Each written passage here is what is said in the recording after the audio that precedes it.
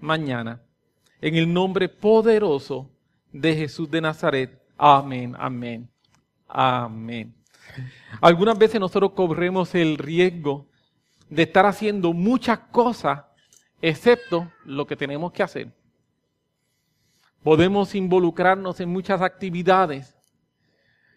Podemos estar muy ocupados haciendo tanto y tanto y tanto, menos aquello que es realmente lo que nos corresponde a hacer.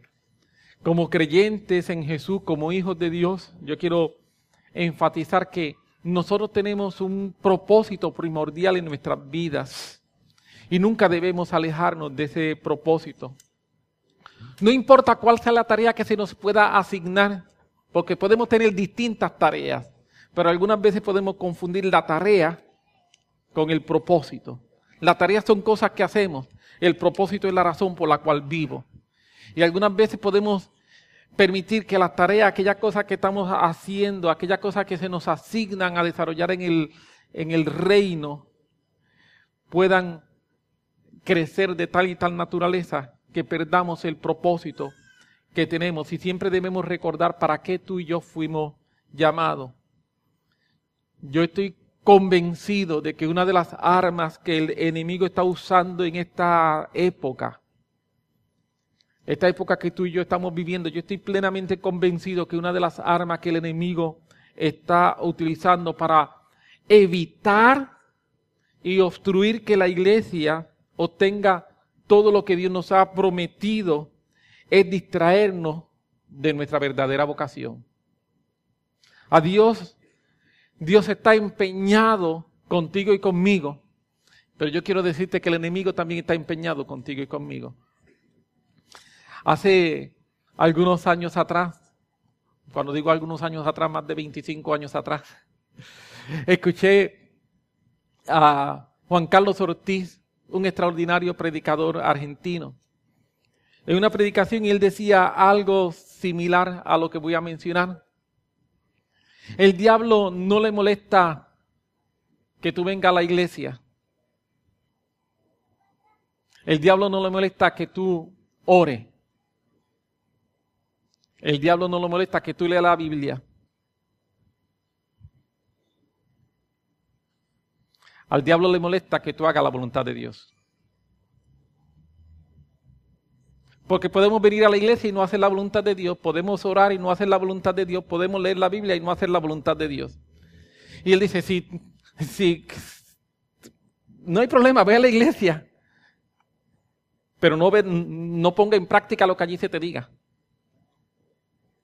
Va y simple y sencillamente puede satisfacer la necesidad de decirle, Dios, ya fui a la iglesia hoy. Estoy bien contigo. Lee la Biblia y puede decir, oye, qué interesante. Qué bien lo que la Biblia dice. Pero sigue si no obedece, no hace caso a lo que la Biblia está diciendo. Y cuando tú vienes a ver, nos estamos distrayendo. Es un tipo de distracción de lo que debe ser nuestra principal vocación. Por eso yo en esta mañana quiero hablar precisamente de algo muy básico, bien básico del Evangelio. Y es hablar acerca de para qué tú y yo fuimos llamados. Para qué tú y yo fuimos llamados. Y quisiera, si puedes acompañarme al Evangelio de Marcos, capítulo 3, versículos 14 y 15. Este es el momento en el que Jesús va a escoger a sus discípulos. Y hay 3 expresiones específicas en Marcos capítulo 3, versículos 14 y 15. Hay 3 expresiones específicas que Jesús va a hacer mención ahí que yo quisiera simple y sencillamente en los próximos 20, 25 minutos enfatizarlas y después tener un tiempo en que podamos orar juntos. Repito, Marcos capítulo 3, versículos 14 y 15, aquí nos está hablando. Este es el pasaje en que encontramos que Jesús está escogiendo a sus 12 discípulos. Y dice, y estableció a 12 para que estuviesen con él, para enviarlos a predicar y que tuviesen autoridad para sanar enfermedades y para echar fuera demonios. Voy a repetirlo. Y estableció a 12. Y lo que quiero que veamos es que cuando después que dice que estableció a 12, nos va a decir 3 razones o 3 propósitos para los cuales esos 12 fueron establecidos. Y son las 3 razones o los 3 propósitos que yo quiero enfatizar, que es para lo que tú y yo somos llamados. Cuando dice estableció a 12, otras versiones dicen y llamó, otras versiones dicen y escogió. Y en otros evangelios de la forma en que está mencionado. Jesús establece, Jesús llama, Jesús escoge a los 12. Y cuando Jesús establece, llama y escoge a los 12, lo hace con 3 propósitos. Y el primero de ellos es para que estén con Él. Algunas veces pensamos que Dios nos llama a nosotros a hacer grandes cosas. Y es posible que vamos a hacer cosas. Pero yo quiero decirte en esta mañana que el primer y principal y primordial propósito para el cual Dios llamó a los 12 fue para que lo acompañaran. Para que durante esos 3 años fuera gente que caminaran con Él. Para que durante esos 3 años se convirtieran en sus amigos. Para que dentro de esos 3 años se convirtieran en aquellas personas que lo iban a conocer más profundamente. Para que durante esos 3 años tener relación con ellos. Y ese fue el propósito primordial y el primer propósito por el cual Jesús llamó. Ellos iban a vivir con Jesús todo el día. No era simple sencillamente asistir a ciertas reuniones o ser miembro de un club social. No era simple sencillamente que lo está llamando. ¿Para qué a ustedes les parece si podemos formar un movimiento? No. Era para que estuviesen con Él. Y estar con Jesús implica que ellos iban a tener que hacer cambios, y algunos cambios podríamos decir inclusive cambios dramáticos en su rutina de día a día.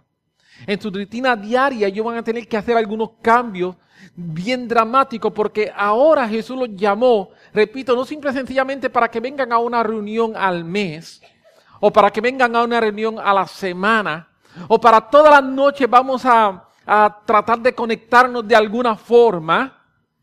Jesús los llamó para que estuviesen con Él. Jesús los llamó para tener vivencia juntos 24 horas al día. Implicaba que ciertos lugares que ellos acostumbraban ir, ya no iban a poder ir a ellos. Estar con Jesús implicaba que ciertas personas con quien dialogaban ya no iban a poder dialogar con ellos. Estar con Jesús implicaba hacer cambios en el diario vivir. Pero Jesús los llamó para eso. Jesús los llamó para que estuviesen con Él.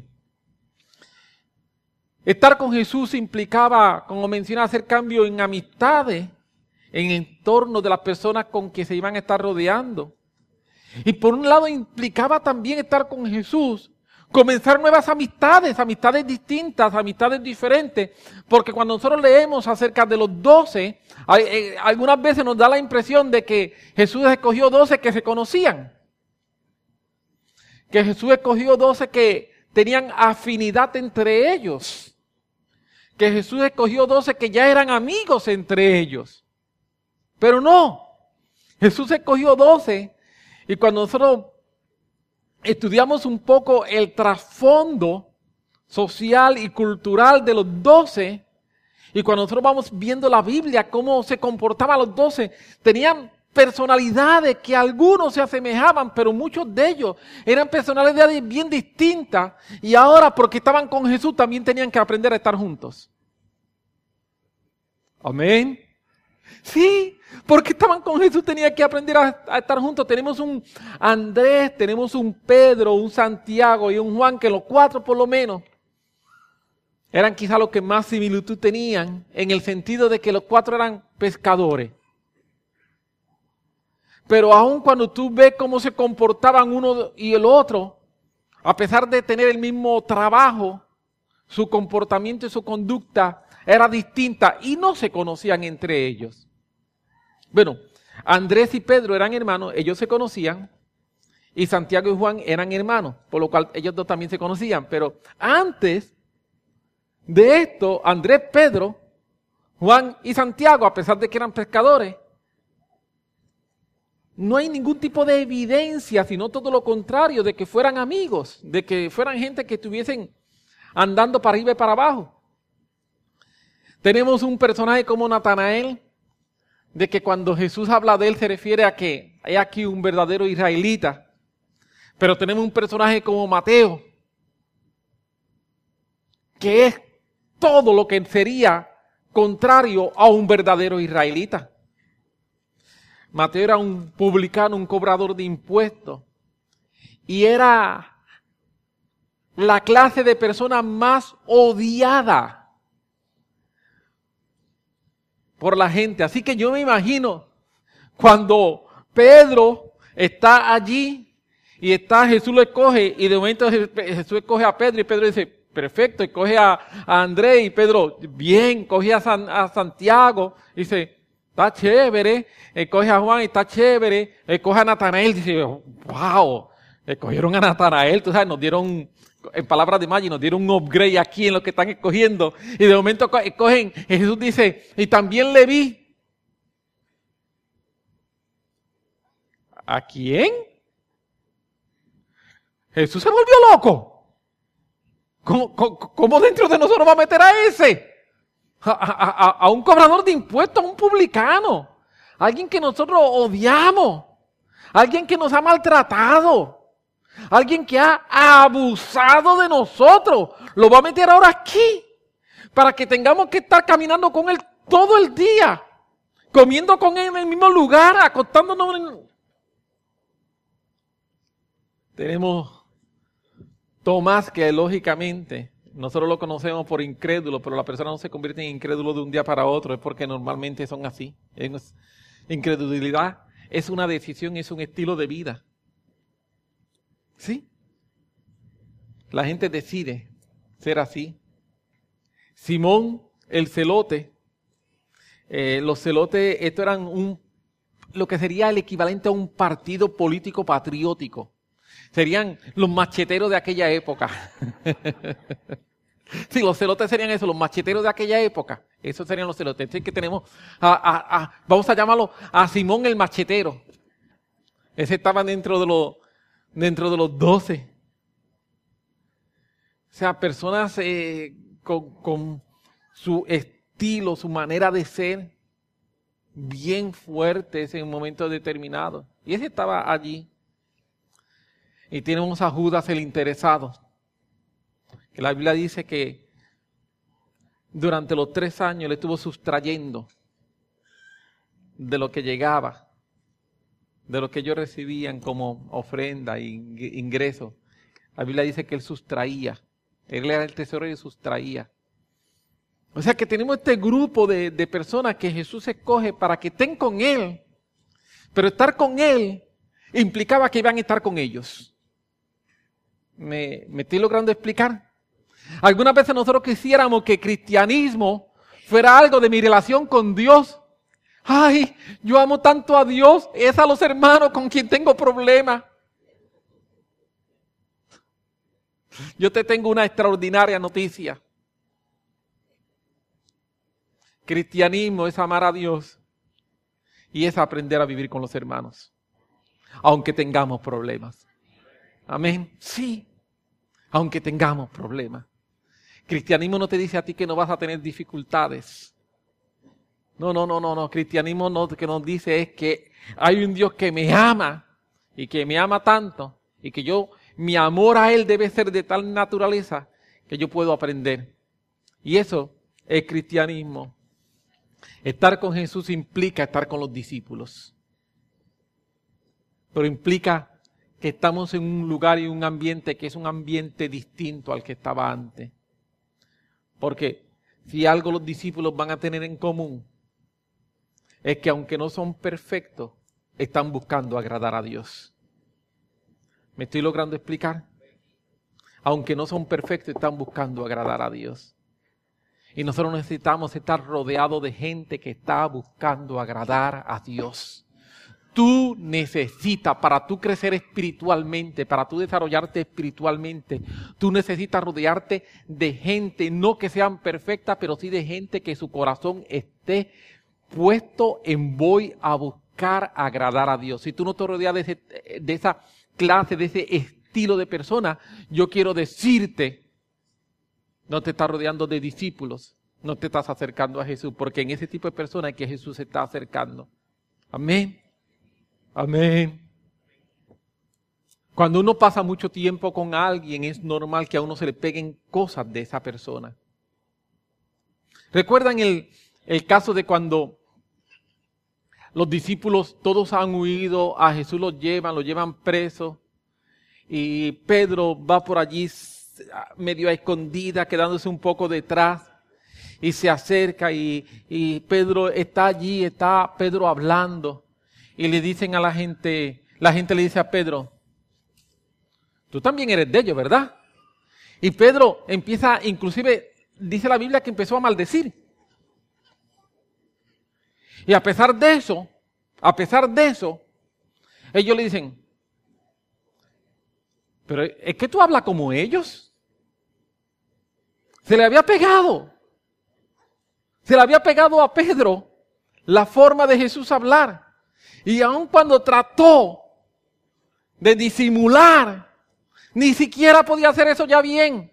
Porque en 3 años y medio de caminar con Jesús, de dormir con Jesús, de escuchar a Jesús, de hablar con Jesús, de estar comiendo con Jesús, de levantarse, acostarse, ver los milagros, se le había pegado. Se le había pegado. Permita a Dios que nosotros andemos tanto con Jesús que se nos peguen las cosas de Jesús. Amén. Y yo quiero decirte, si hay un propósito primordial para el cual Dios te llama, es a estar con Él. A estar con Él. Dios está más interesado en tu compañía. Escúchame, Dios está más interesado en tu compañía que en lo que tú puedas hacer por Él. Algunas veces nosotros pensamos que Dios está muy interesado en las cosas que yo hago.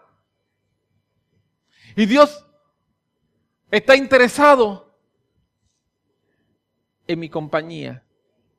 Y cuando yo tengo compañía con Él, como consecuencia de mi compañía con Él, voy a hacer cosas, pero son una consecuencia, son un producto de lo que es mi relación con Él. Así que lo primero, para lo que Dios llama a sus discípulos es que estén con Él. Amén. Dios te ha llamado a eso, Dios te ha llamado a que tú pases tiempo con Él. Dios te ha llamado a que tú practiques lo que es su presencia, a que tú practiques la realidad de que Dios está contigo continuamente. Y cuando yo practico su presencia en mi vida, necesariamente hay lugares que no voy a poder ir, porque son lugares a los que Jesús no va. Amén. Hay conversaciones que no voy a poder tener, porque son conversaciones que Jesús no tiene. Hay cosas que no voy a poder hacer, porque estoy con Jesús, y son cosas que Jesús no hace. Pero para eso yo necesito recordar que Él me llamó a estar con Él. Y como Él me ha llamado a estar con Él todo el tiempo, entonces, ¿de quién yo me voy a rodear? Yo me voy a rodear de aquellos que están con Él todo el tiempo. El segundo llamado que Jesús hizo a sus discípulos es para que predicaran. Dice que los llamó para que estuviesen con Él y enviarlos a predicar. Permíteme hacer alguna mención y aclaraciones de lo que significa, lo que implica predicar. Algunas veces podemos pensar que se está refiriendo a lo que yo estoy haciendo ahora. A pararse en un púlpito, a hablar. Y sí, eso está incluido, pero no es de lo que está hablando exclusivamente. La palabra que se está utilizando en el original, en el griego que está escrito en el Nuevo Testamento, es una palabra que lo que implica esa palabra es el hablar o hacer público, dar a conocer un mensaje. Es la idea de que lo que tengo que decir no lo voy a guardar en secreto. No es algo para 2 o 3, sino es algo para hacerlo público, hacerlo evidente, hacerlo notable. Cuando Jesús está diciendo que cogió 12 para enviarlos a predicar, lo que está diciendo es que esos 12 iban a hacer público lo que Jesús estaba haciendo. Es mucho más que simple y sencillamente pararse en un lugar a predicar la palabra. Es la realidad y la responsabilidad que yo tengo como creyente de en cada lugar donde yo estoy, hacer público quién yo soy. Yo soy creyente. Yo soy hijo de Dios. El apóstol Pablo lo dice de la siguiente manera: porque no me avergüenzo del evangelio, porque es poder de Dios. Eso es lo que es hacer público quién yo soy. Eso es lo que es el predicar. Es hablar de lo que Dios está haciendo en mi vida. Yo no me avergüenzo de lo que Dios está haciendo en mi vida. Todo lo contrario, yo me siento tan agradecido y tan orgulloso de lo que Dios está haciendo en mi vida, que yo quiero hablarlo, yo quiero contarlos a otros. No necesariamente, repito, en una predicación formal, sino en una conversación casual.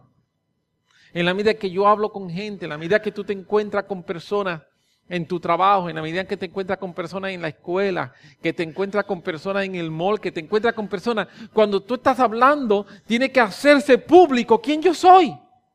Esto es lo que yo soy. Yo soy creyente. Yo creo en Dios. Yo creo en la salvación. Yo creo en la santidad. Yo creo en la pureza. Yo creo en el amor de Dios. Yo creo en un Dios que transforma, yo creo en un Dios que sana, yo creo en un Dios que cambia, yo creo en un Dios que vuelve por su iglesia. Esto es lo que yo creo. Y yo hago público lo que yo creo. Yo publico mi fe. Algunas veces estamos viviendo en un mundo donde se publican tantas y tantas y tantas cosas, menos la fe. Cuando tú entras y tú escuchas acerca de las redes sociales, la gente está publicando todo lo que hacen. Pero, ¿eso es lo que deberíamos nosotros publicar? ¿O lo que yo debería publicar es lo que yo creo? ¿O lo que se supone que yo creo? Yo creo en un Dios de esperanza, yo creo en un Dios de nuevas oportunidades.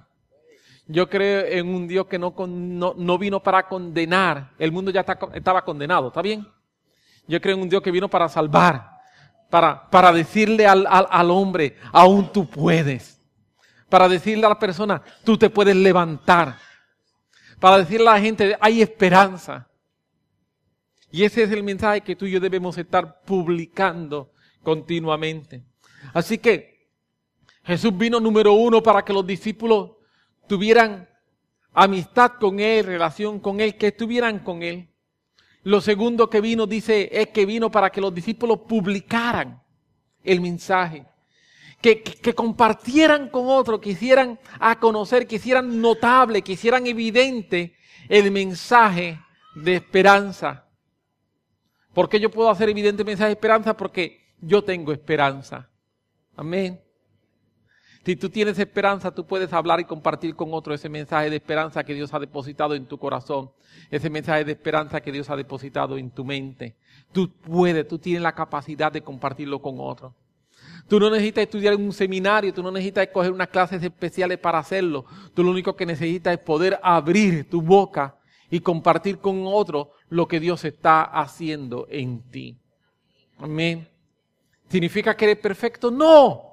No.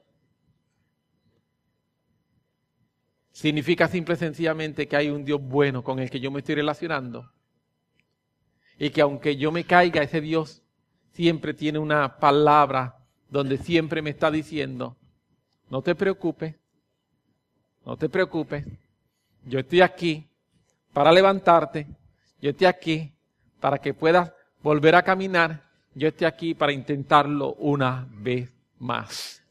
Y ese es el Dios, y ese es el mensaje que tú y yo somos llamados a predicar.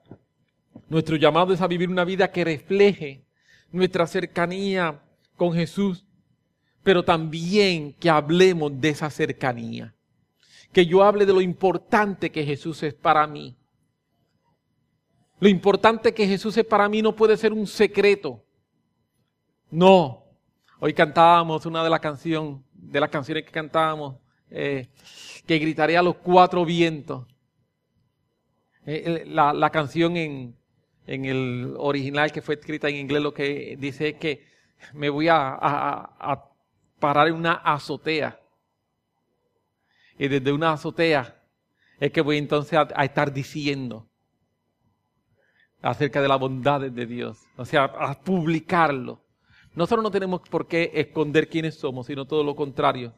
Necesitamos hablar con claridad y con fuerza quiénes somos. Lo tercero que menciona Jesús es que tuviesen autoridad para sanar enfermedades y echar fuera demonios.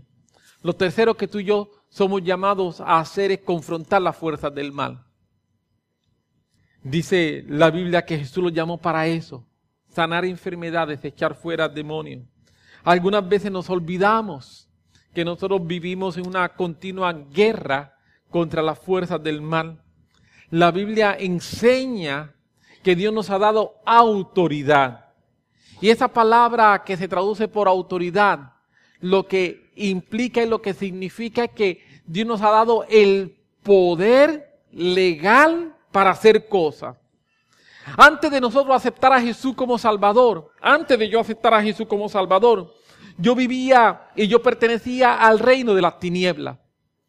Por lo cual, como yo vivía y yo pertenecía al reino de las tinieblas, tú también, antes de aceptar a Jesús como Salvador, pertenecías a ese mismo reino. Sí.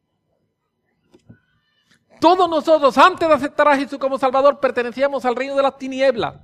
Eso dice la Biblia. Y en el reino de las tinieblas, la autoridad emana del príncipe de este mundo. Y él antes tenía autoridad sobre mi vida.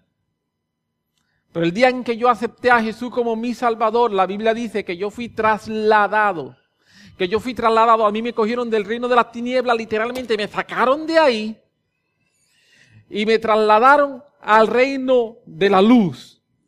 Cuando hicieron eso, cuando me sacaron del reino de las tinieblas, toda la autoridad que había sobre mí, por los gobernadores de las tinieblas, ellos perdieron la autoridad legal sobre mí. Pueden venir a tratar de engañarme, pero ya legalmente hablando, ellos no tienen autoridad sobre mi vida. Amén. Ellos pueden venir a tratar de engañarme, hacerme creer que tienen autoridad sobre mi vida, pero ellos no tienen autoridad sobre mi vida.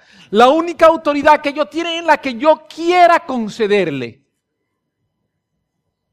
Lo voy a repetir. La única autoridad que el reino de la tiniebla tiene sobre mi vida es la que yo quiera concederle.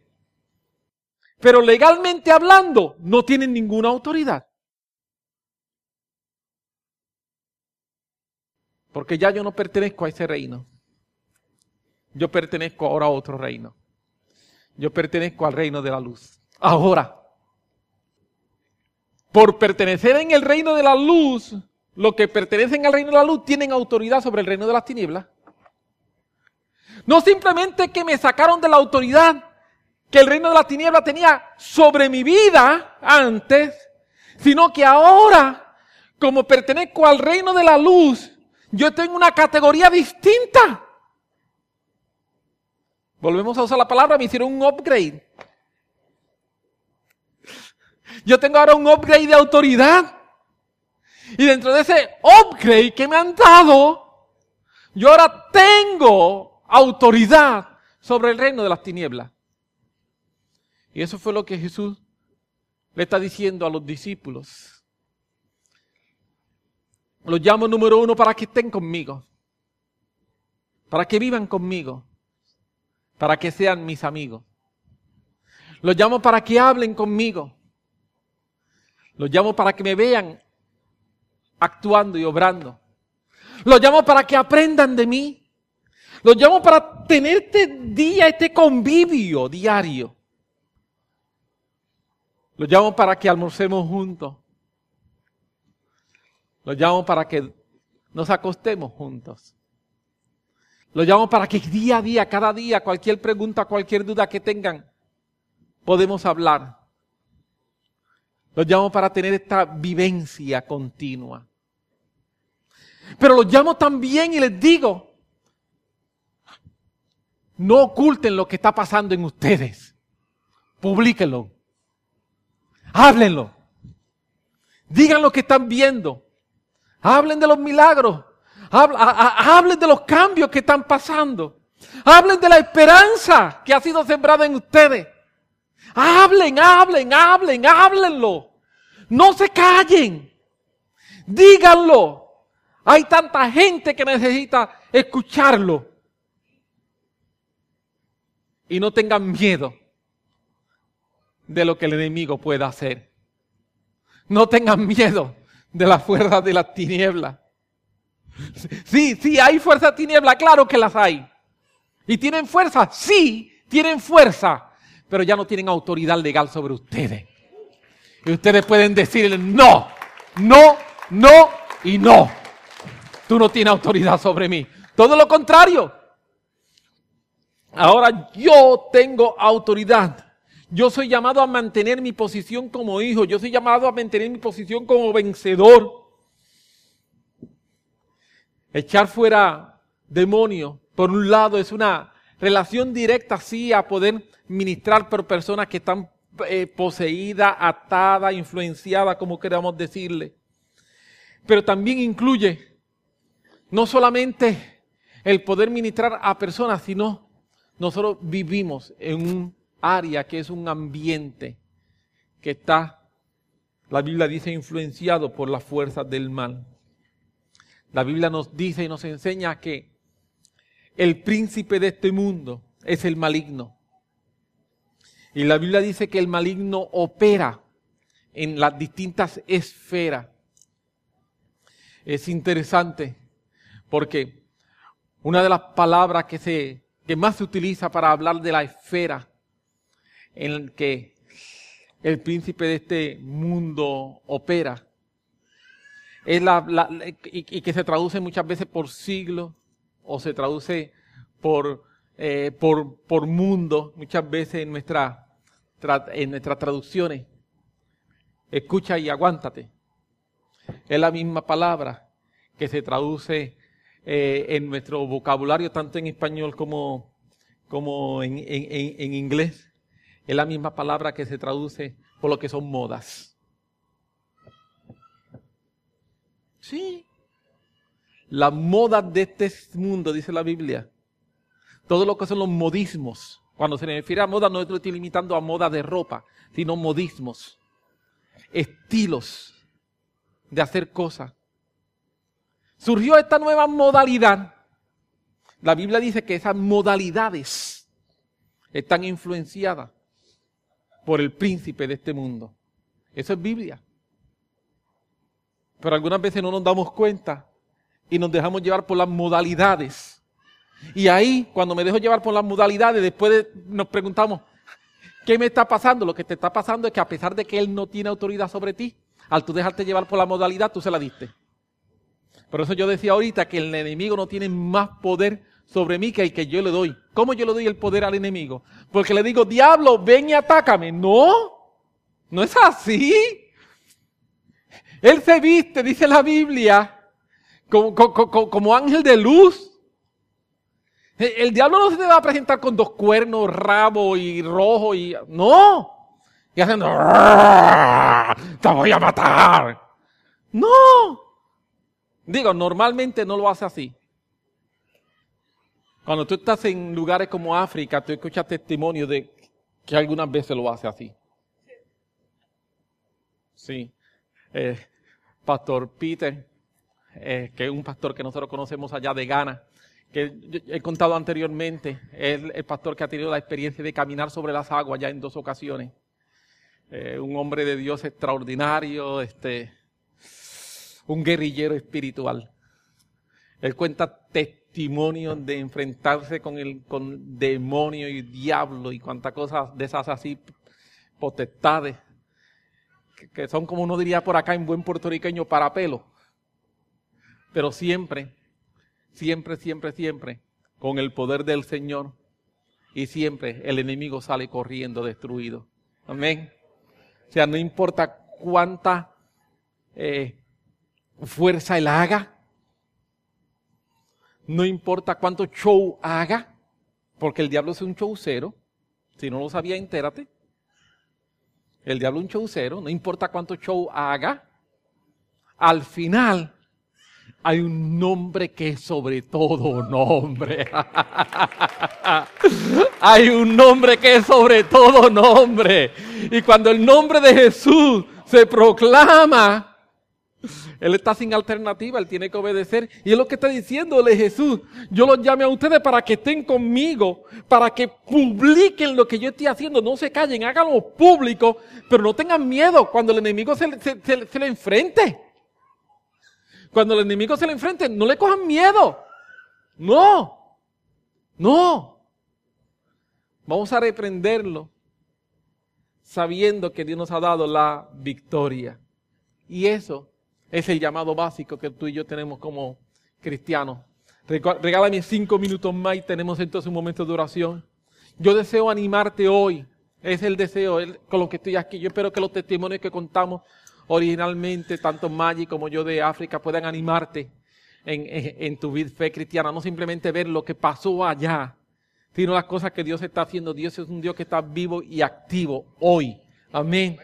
Amén. Y lo mismo que Dios hace allá, lo puede hacer aquí. Amén. Cuando voy un momentito a los testimonios para caer en esto. Cuando que Pastor Ryan, habíamos orado por la gente y Pastor Ryan está dirigiendo la oración y pide, quien haya tenido algún testimonio, queremos escuchar testimonios de cosas que hayan surgido. Y pasó esta primera mujer y cuando ella está así, ella está hablando de que es la primera vez en su vida que escucha. Ella no sabía lo que le estaba pasando. Nunca había escuchado, así que no sabía. O sea, cuando empieza a escuchar, ella no sabe lo que le está pasando. Y yo digo, espérate, debe estar seguro que estoy entendiendo. Tenía al lado mío a Pastor Joseph, creo que fue. Y le pregunté a Pastor Joseph, ¿qué fue lo que ella dijo? Y Pastor Joseph me dice, que está escuchando por primera vez y no sabía lo que le estaba pasando. Yo digo que está bien, escuché bien. Cosas como esa, uno dice, wow, Dios aún coge a una persona que está sorda y la hace escuchar. Y la persona, la primera vez que escucha sonidos, no sabe que no sabe que esos son sonidos, sabe simplemente que hay algo distinto. ¿Me estoy logrando explicar? Ese es el Dios que aún está en medio de nosotros, es el Dios que aún está haciendo milagros en nuestra época. No son milagros que ocurrieron hace 2000 años atrás, sino son milagros que están ocurriendo. Yo quiero animarte a que tú tomes fuerza y que tú tomes ánimo para decir, Señor, tú me estás llamando a que yo viva contigo todos los días. Sí, podemos hacerlo.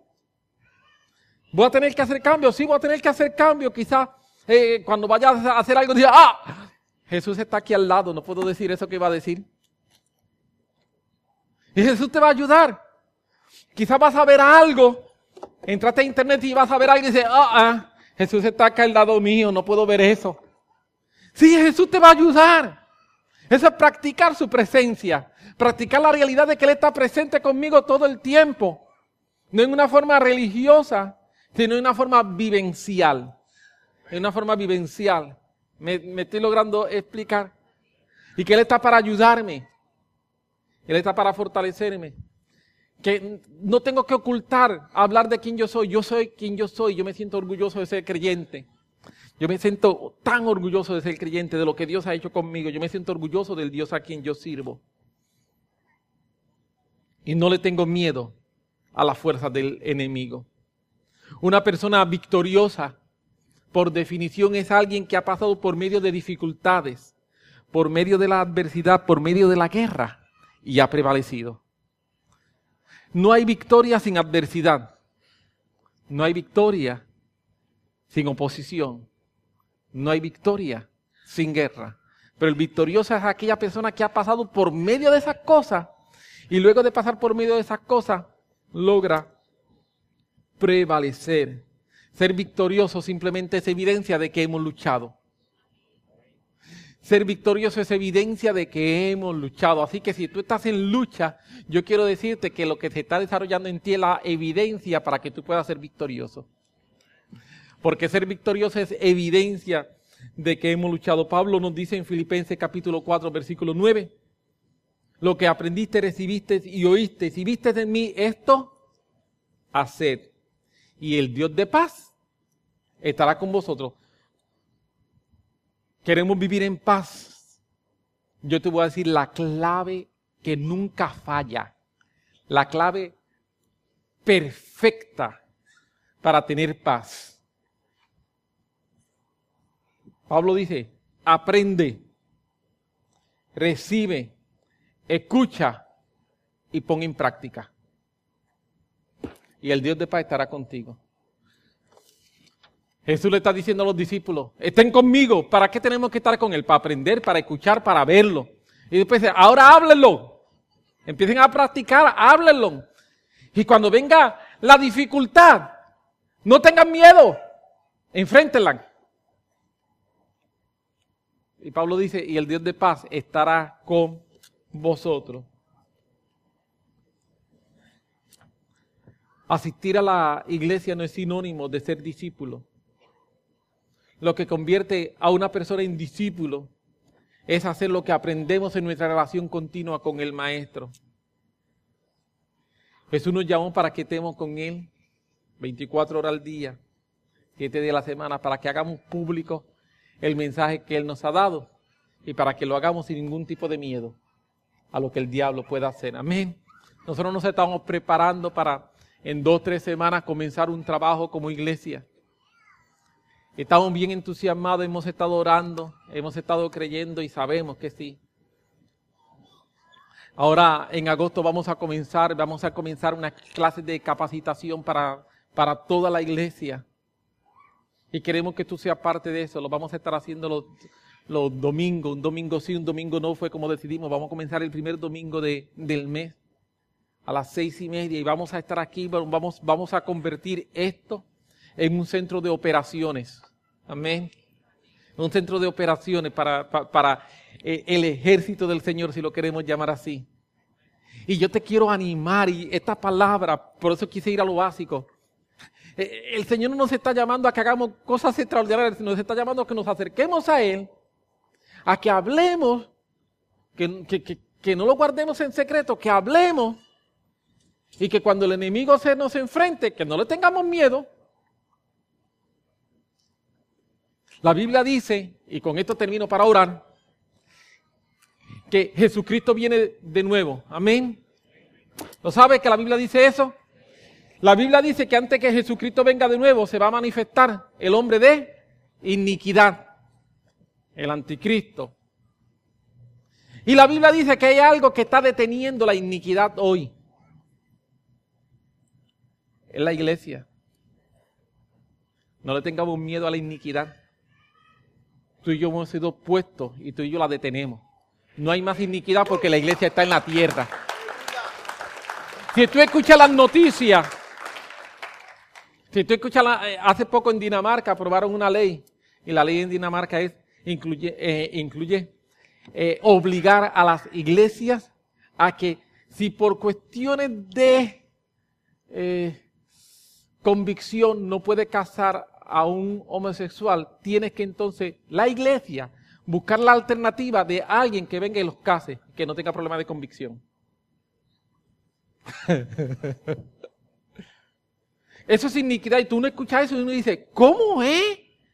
Y uno sigue escuchando las cosas y tú dices, ¿cómo es? Imagínense, la iglesia está aquí deteniendo todas esas cosas.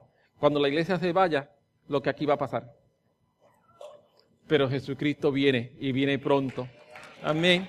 Maranata, Maranata, Maranata. Te pones sobre tus pies, tenemos un momento de oración. Simplemente quería más que nada traer una palabra de ánimo, una palabra que nos ayudara en esta mañana a ubicarnos y que estamos ya en la empezando, o sea, para el trabajo que se está ya acabando verano y vamos a comenzar ahora en agosto el trabajo, y quería traer una palabra que fuera lo más sencilla posible, pero que nos ubicara en lo que es nuestro llamado.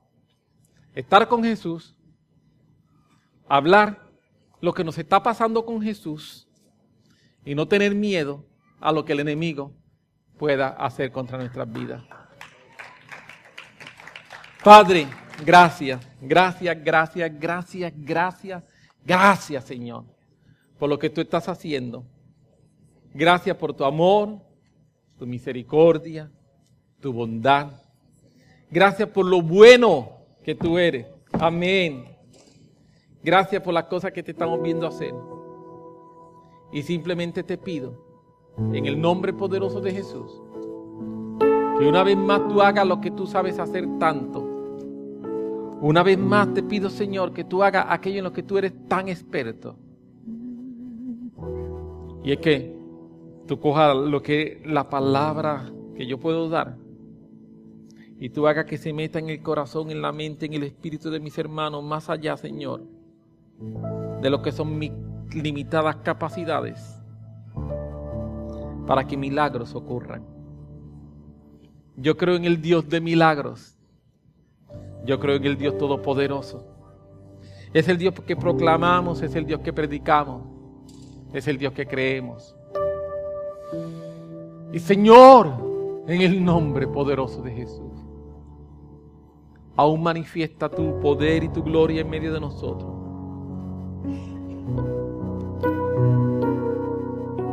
Aún manifiesta tu poder y tu gloria en medio de nosotros, y que podamos ser animados a caminar.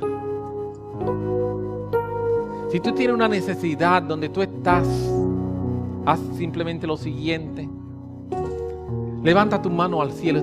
No importa cuál sea tu necesidad. Tienes una necesidad. Si tú vienes a la iglesia, una de las cosas que tú no debes hacer es irte sin que se ore por tu necesidad. Para eso es la iglesia, ¿no? No es simplemente una reunión protocolaria. Es una reunión donde el Dios poderoso está. Es una reunión donde el Dios proveedor está. Es una reunión donde el Dios milagroso está. ¿Y cómo yo voy a ir allí a esa reunión donde el Dios poderoso está? ¿Qué tú crees, Gardo? Y Dios poderoso está allí. Y yo sabiendo que Él puede resolver y ayudarme, me voy callado la boca. Pero usted perdóneme, eso es ser tonto. Amén. Esta es la reunión donde el Dios poderoso está. No te vayas con necesidad sin que te ore por tu necesidad de aquí.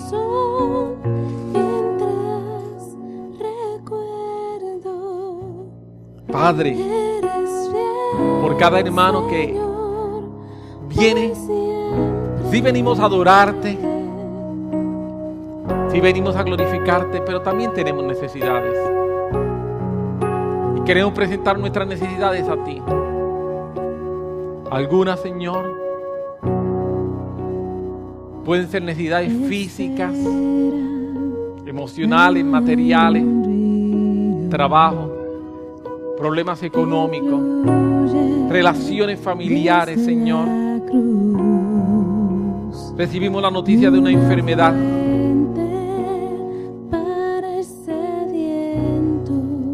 Padre, necesitamos de ti. Necesitamos de ti, necesitamos de tu amor, necesitamos del poder de tu Espíritu Santo.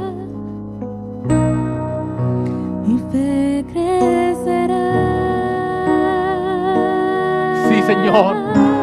Haz que nuestra fe crezca. Levanto y creo otra vez creo, Señor. Eres mi refugio, mi fuerza eres. Derramo mi corazón mientras recuerdo. Estoy recordando esto, Señor. Eres fiel, Señor, por siempre. Mis manos levanto.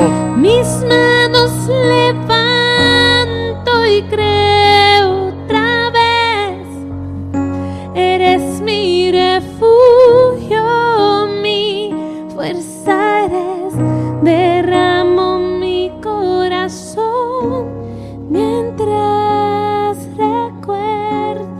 traigo a mi mente, eres eres fiel.